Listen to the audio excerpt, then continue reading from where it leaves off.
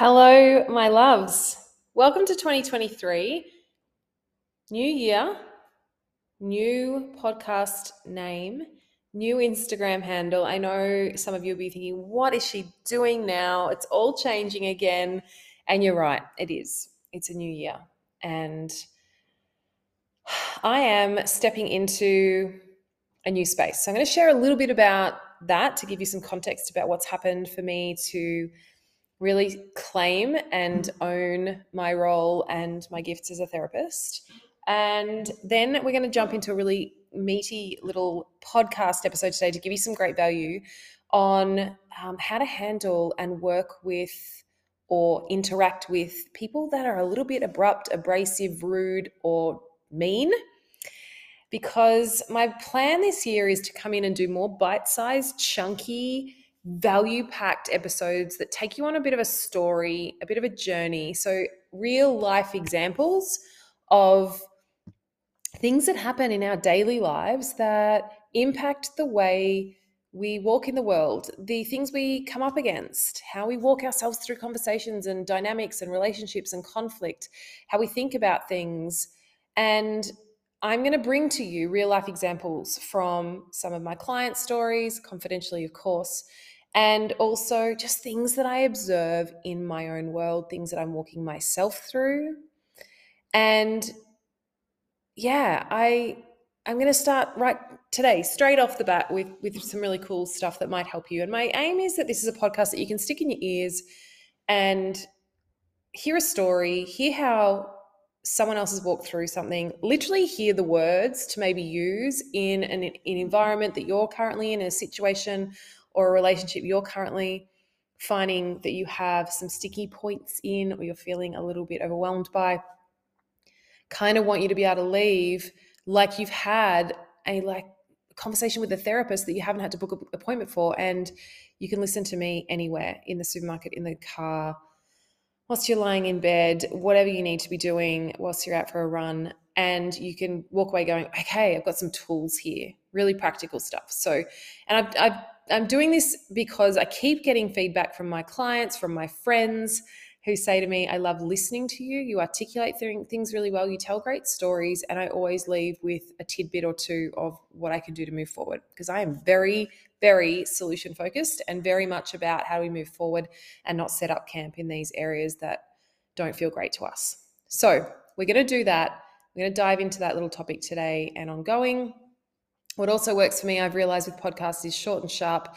In between, like right now, I'm sitting here. I have just cooked spaghetti sauce for dinner and a chocolate cake for after school, and I have half an hour before I go and pick up my kids and take them to ninja class and basketball training, and then come home and do the dinner rush. So like for me, I'm like, Carly, just take the snippets of time, the 20 minutes here, the 30 minutes here, and get this done. So that's how it's going to roll.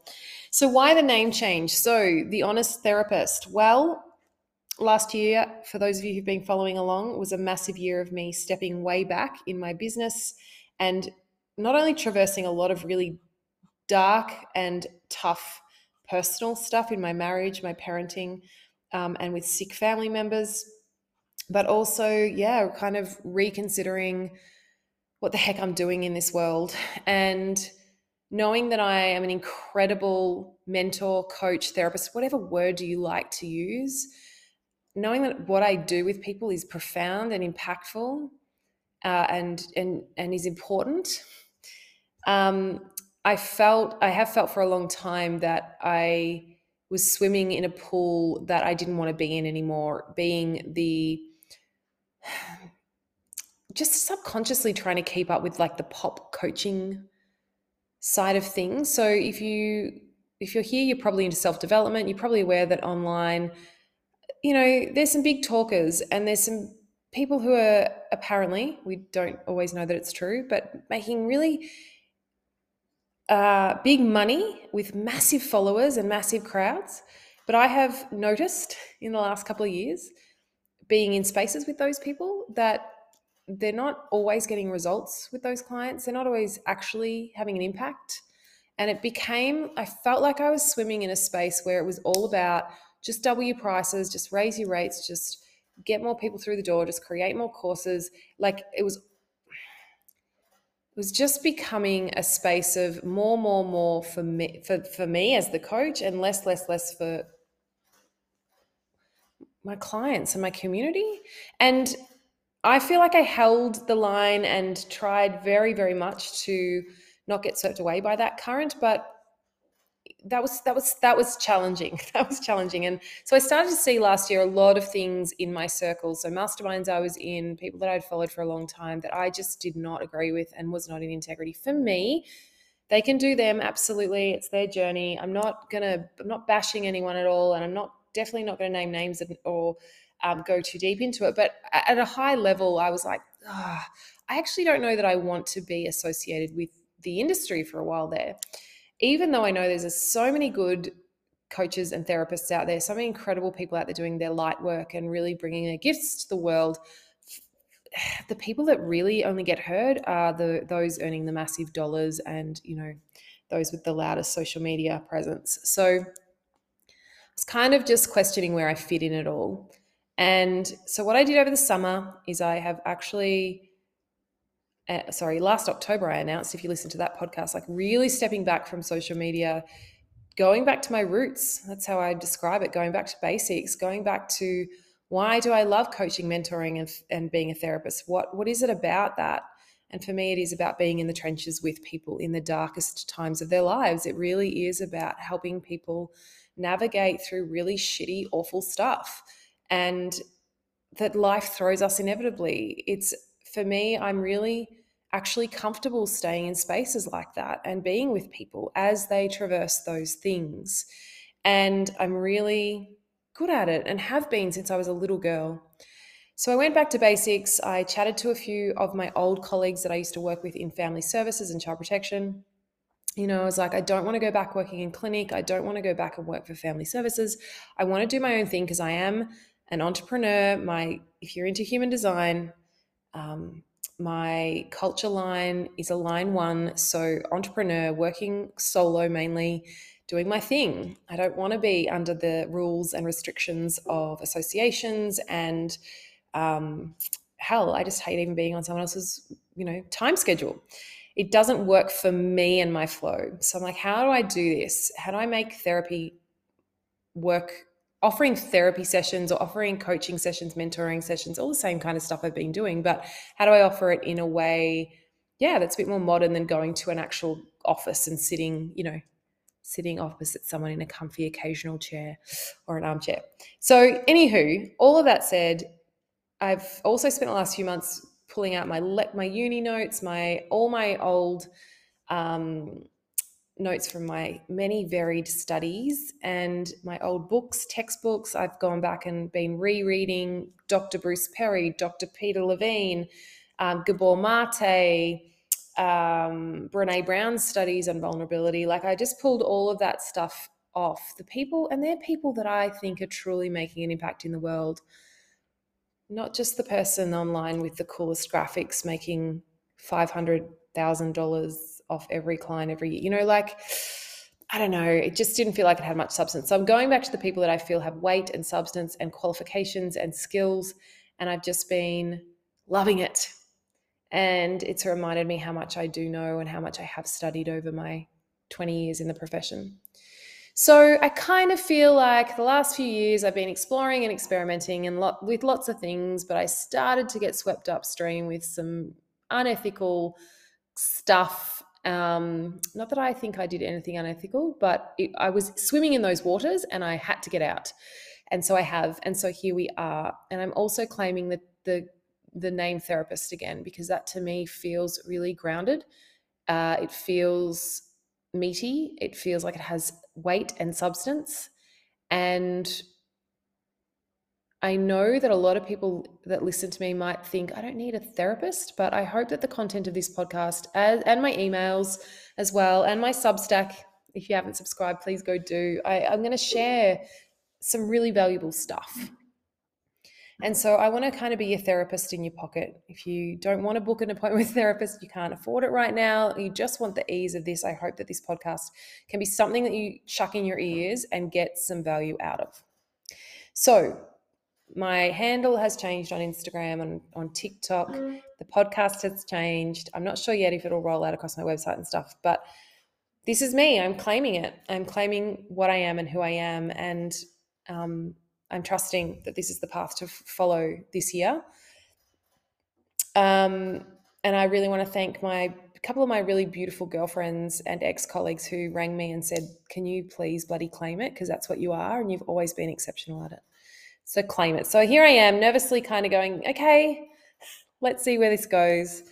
And let's play with this. All right. So that's kind of a little bit about the potty.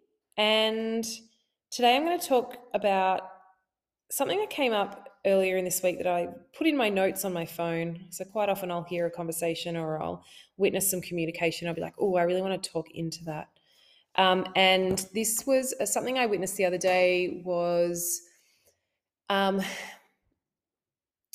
few interactions with a woman in my local community who most people feel is quite rude and abrupt and harsh. And I I sort of saw her in a few different settings over the last week or so, and I had an interaction with her as well. And I just thought it's so important, I believe, to have awareness around what happens when you come across people like this. You come across people that are abrasive. What happens in your body? What do you think is happening for them? What are the assumptions that you make? What are the things that you believe about that person? What does it activate in you?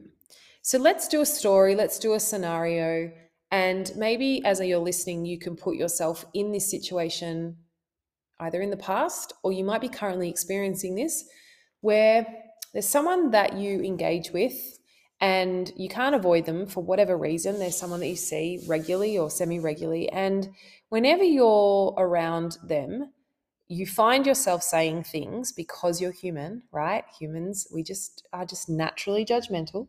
We're always categorizing because that's how our brain likes to work to make sense of the world. We put people in boxes. That's just normal human behavior. We want to have awareness around it though. So when you're having a conversation with this person, what are the things that you're making up about them that aren't potentially true? What are the things that are true that you actually do know? So in this scenario, when I think about my interactions with this human, I recall in the previous times, early days of kind of getting to know her a little bit and meeting her, I had heard things about her. So I came in with some preconceived notions, even though I try very hard to not listen to other people and to take people at face value and to only base my opinion of people on my experience with them. But I had heard some things that people had said, she's a gossip, she thinks she knows it all, she thinks she runs the place, she's rude, she's mean, da da da da da. So I came in with some preconceived ideas. And I have to say, my first interactions with her were kind of backed them up. There was gossip, there was definitely a kind of a look me up and down kind of energy. There was just an abruptness to the way she communicated. And in those early days, I did feed into that. Like, oh gosh, who does she think she is? Da da da. She's so rude. Why can't she be nice? I hate gossip. Blah blah blah blah blah. Okay. Now, as I've journeyed through understanding more about other humans, understanding how we work through my NLP training and understanding human design, I just have so much more awareness now of when I fall into that trap of judging and making assumptions and making things up that potentially aren't real about someone, and how to stop myself. So I wanted to help you, if you're in this situation, with a few things that you can do to have compassion and meet that person where they're at, but to also, and I think this is equally as important, to be able to set a boundary and to be able to protect yourself from these kinds of people. So the first thing is I look at the person now. I look at the person and I ask myself those questions. Where have I come in here with a preconceived notion of who this human is? What am I making up in my head about this person that might not be true? What else could be true?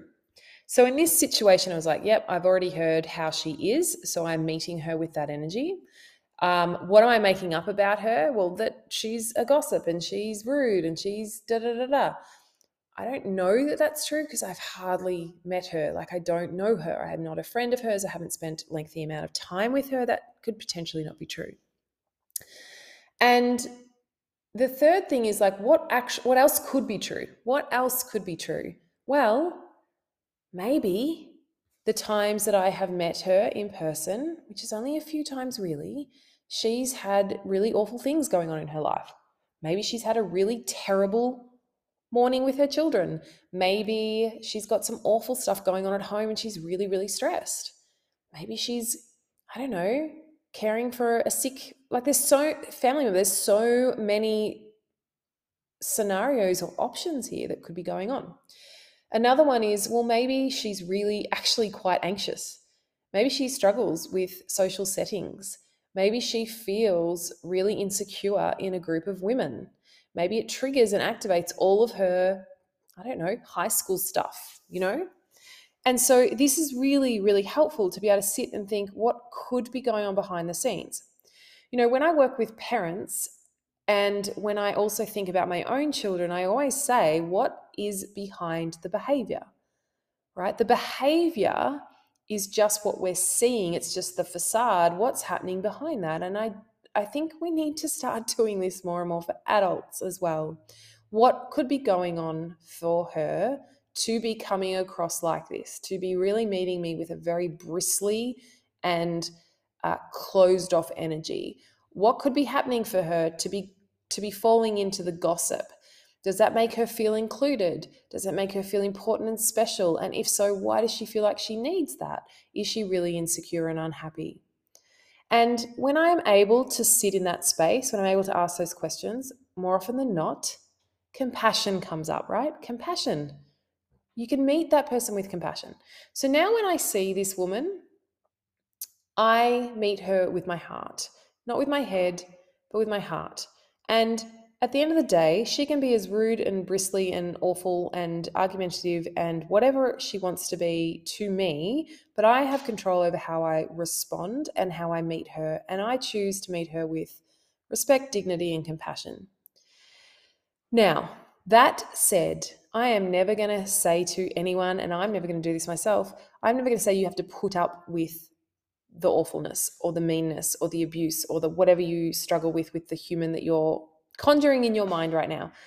So I've made a decision that I don't have to be her friend, and I don't need to spend time with her, and I don't want to. And that's okay. I can still meet her with my heart. I can still meet her with compassion and respect and dignity.